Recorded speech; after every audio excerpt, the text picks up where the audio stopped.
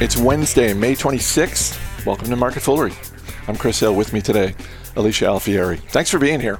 So glad to be here.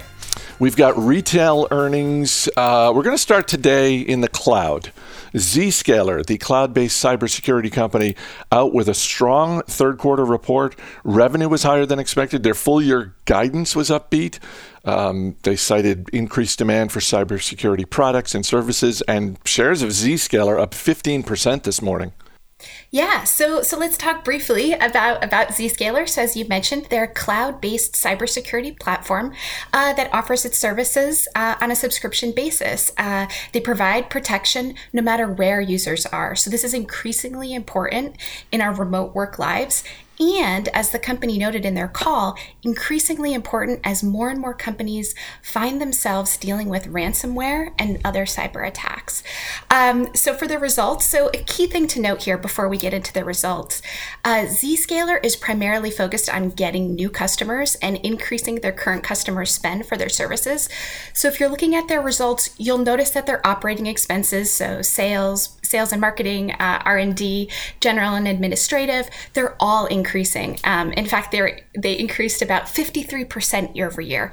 This is because Zscaler is aggressively targeting growth. They're building out their sales teams, investing in their engineering teams, and building out their teams to support their growth. So as a result, they're reporting net losses instead of net income. Again, this is because they're focused on this aggressive growth. So since their focus is growth, let's talk about it. The company has more than 5,000 customers, and revenue for this quarter grew 60% year over year to $176.4 million. And it's important to note here that their sales come from both new and existing customers. So platform upsells are really important to their strategy, which is like a lot of software as a service companies. It's a land and expand strategy. So you look to get new customers, that's your land, and then you look to get those customers to spend more, that's your expand. For Zscaler, this has been working really well. In the quarter, they posted a 126% dollar-based net retention rate. So not only did customers stay, they spent more. Zscaler has also made some interesting acquisitions, including Smokescreen Technologies, which provides technologies to detect active attacks, and this will help expand Zscaler's defense capabilities. So really exciting stuff here. Yeah, and this is, I know it's been a rough time over the last few months for stocks like this, for, cloud stocks, growth stocks, the NASDAQ, a lot of the companies that we follow at the Motley Fool. You go back far enough and they're doing really well. You go back just a few months and they're all down from their highs. So it's nice to see this sort of bounce back from Zscaler. They're a growth company and they're doing the things you would want them to do in terms of their spend. I'm curious if you think that this is an industry that is, for all intents and purposes, a must-have for investors like us, that when you look at your portfolio and hopefully you're building to the point where you've got 25 or more stocks in your portfolio, you've got some, I'm not saying necessarily Zscaler, but some exposure to cybersecurity, because it really seems like one of those industries that if it's not in your portfolio, you should work to find a place for it. Yeah, I would agree. I think one of the important things that we can do as investors is really diversify the foundation of our investments, right? And as you talked about, cybersecurity, especially with this ransomware attacks that we've been seeing, could be a really important place to look to grow your own portfolio. It depends on your own risks as an investor, of course, but yeah, I think diversifying is never a bad thing. Yeah, I mean, look, you never want to see like what we saw recently in terms of the pipeline being held for ransom and production shut down, and sort of certainly here in Virginia and in North Carolina and other states, gas prices spiking as a result of that, but. It does seem like that type of activity is one giant advertisement for the cybersecurity industry. Definitely. Nordstrom's loss in the first quarter was nearly double what Wall Street was expecting. Shares of Nordstrom falling 8% this morning. they among the issues Nordstrom is dealing with is inventory problems, which every retailer has to manage inventory. And in Nordstrom's case, they had leftover stuff from the holidays they were dealing with and had to discount and try and get off the shelves. Yeah, I mean, they are trying. So I think that's an important thing to note here. So for their fiscal first quarter, I see I've made you laugh, Chris. Come on. I mean, they're a for-profit business, Alicia. Of course they should be trying. They are. But here, let's go through the results here, because they are in the middle of a turnaround plan, and I think that's important to note here. So net sales for the quarter increased 44% year over year, but last quarter was deeply affected by COVID. They did benefit from some of the demand recovery due to increased vaccinations, easing restrictions, and of course government stimulus checks. But when we compare this quarter to the pre-pandemic first quarter 2019, their net sales decreased about 13%. Their digital sales are strong and growing. They increased 28% against the pre-pandemic first quarter. And here's a promising sign. So during the quarter, there were over 1 million downloads of Nordstrom's apps. That's an increase of over 50% over the first quarter of 2019. But they did report a loss, which was, granted, it was improvement over the first quarter 2020, again, with those COVID impacts, but it is down from the first quarter of 2019. And they did have issues with higher labor, shipping costs, and some supply constraints that really pressured the results. But again, they're in the middle of this turnaround strategy. So if we take a deeper look at the things that they've been doing, so they're increasing their customer choices. They plan to increase merchandise selection to 1.5 million items over the next several years. So they've made some progress with the recent quarter. They increased their choice count, is what they're calling it, roughly 20% versus 2019. Nordstrom Rack sales increased at 10% sequentially from the fourth quarter, but they were down 13% when we compare them to the first quarter 2019. So still some work to do here, but the company noted that their sales in kids, home, and active categories actually increased 37% against those pre-COVID first quarter 2019 numbers. So that's good. And also for the first time since the start of the pandemic, Nordstrom Rack sales outpaced inventory growth. So hopefully we're seeing a reversal of those trends that you were talking about earlier. They're also expecting some bright spots ahead. So they've mentioned that their anniversary sale is coming up. I don't know if you're a shopper at Nordstrom. Are you? I'm not. I'm sure any shareholders who are listening would like that I don't know, every single friend I have on the planet would start shopping there. But no, I mean, this is a long-standing business. They're celebrating their 120th anniversary, so that's nothing to sneeze at. But, in terms of, the sort of the bright spots ahead, it really seems. Let me back up. This stock, where it's trading today, is where it was 5 years ago. It's risen and fallen since then, but it's basically where it was 5 years ago. And I'm not saying everything for this business is riding on the next 6 months, but it does seem like coming out of the pandemic, this is a great opportunity for Nordstrom to demonstrate that it is focused on the future, it is becoming a different type of company, and it is leaving the past behind. Because, the downloads of the app, that's an encouraging sign.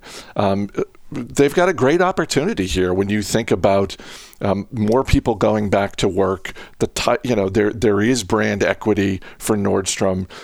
Factor in that we're going to have the two most important seasons for retailers like Nordstrom, which is back to school and the holidays. So they've got an opportunity here, but if they can't make the most of the next 6 months, then it's hard for me to come up for a reason why anyone should buy this stock. That's fair. I think some of the interesting things that I'm going to be looking at is, so they talked about adding personalized styling experiences. So we think that could potentially help them.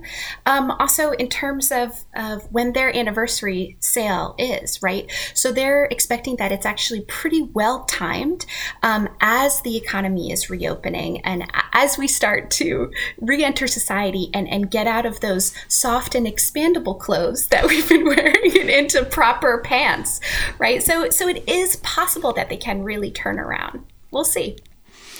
We saved the best for last because the stock of the day is Dick's Sporting Goods. First quarter profits weren't just higher than expected, they more than tripled expectations. Same-store sales more than doubled, and guidance for the fiscal year was up. I mean, this was as good a quarter from a retailer as we have seen this earnings season.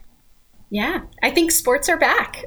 So Dick's is the largest U.S. sporting goods retailer, and they believe they're positioned well to extend this lead. So they have strong partnerships with brands like North Face, Callaway, Adidas, Nike, Under Armour, and they also have their own vertical brands like Kalia for women, which is a strong performer, and they recently launched a new men's brand called Versed, and they've done a good job of being flexible during the pandemic. One of my favorite little figures that shows just how flexible they've been is that it took them only 2 days to launch their curbside pickup during the pandemic. So that's incredible. But let's talk about the first quarter, which, as you said, was really strong. So first quarter net sales increased 119% year over year to total $2.9 billion. And also, that's a 52% increase over the pre-pandemic first quarter. This was driven by a 115% year over year increase in same-store sales, which includes a 14% increase in their e-commerce, curbside, which I talked about before, and buy online, pick up in store sales increased roughly 500% over the first quarter 2019, which is incredible. A big factor here was the resurgence in team sports, as many kids are returning to sports after a year when we saw a lot of activities being canceled or delayed. They also benefited from government stimulus checks as well. Also, 2 million new athletes, which is what they call their customers, regardless of if you're a couch potato like me, but nearly 2 million new athletes joined their sporting goods ecosystem. The company also delivered record quarterly earnings of $3.41 per diluted share. This is up 459% over those pre-pandemic first quarter 2019 numbers, and a huge improvement over a loss of $1.71 per diluted share in the first quarter 2020. So truly impressive results here. The stock, as I mentioned, up, it's at an all-time high. Do you look at it as being particularly expensive, or do you look at Dick's Sporting Goods and think, no, this thing has room to run? I think that they have room to run, actually, and they have some interesting developments that they're working on here. So like a lot of retailers, and including Nordstrom, they're looking to use data science to have a more personalized experience for their athletes and customers. They're also creating really interesting new store options. So they created a Dick's House of Sport in Rochester, New York, which is a reimagined and experiential store. So this is interesting, and I'm excited. I kind of want to go visit it. So this is a place where athletes and enthusiasts will be able to climb rock walls, practice on an outdoor field. Dick's envisions this as somewhere you could learn, be inspired, and of course, buy some sporting goods, which is obviously important. But yeah, really interesting things going on. As I talked about as well, super flexible company. Really impressive that it took them only 2 days to start a curbside pickup. So yeah.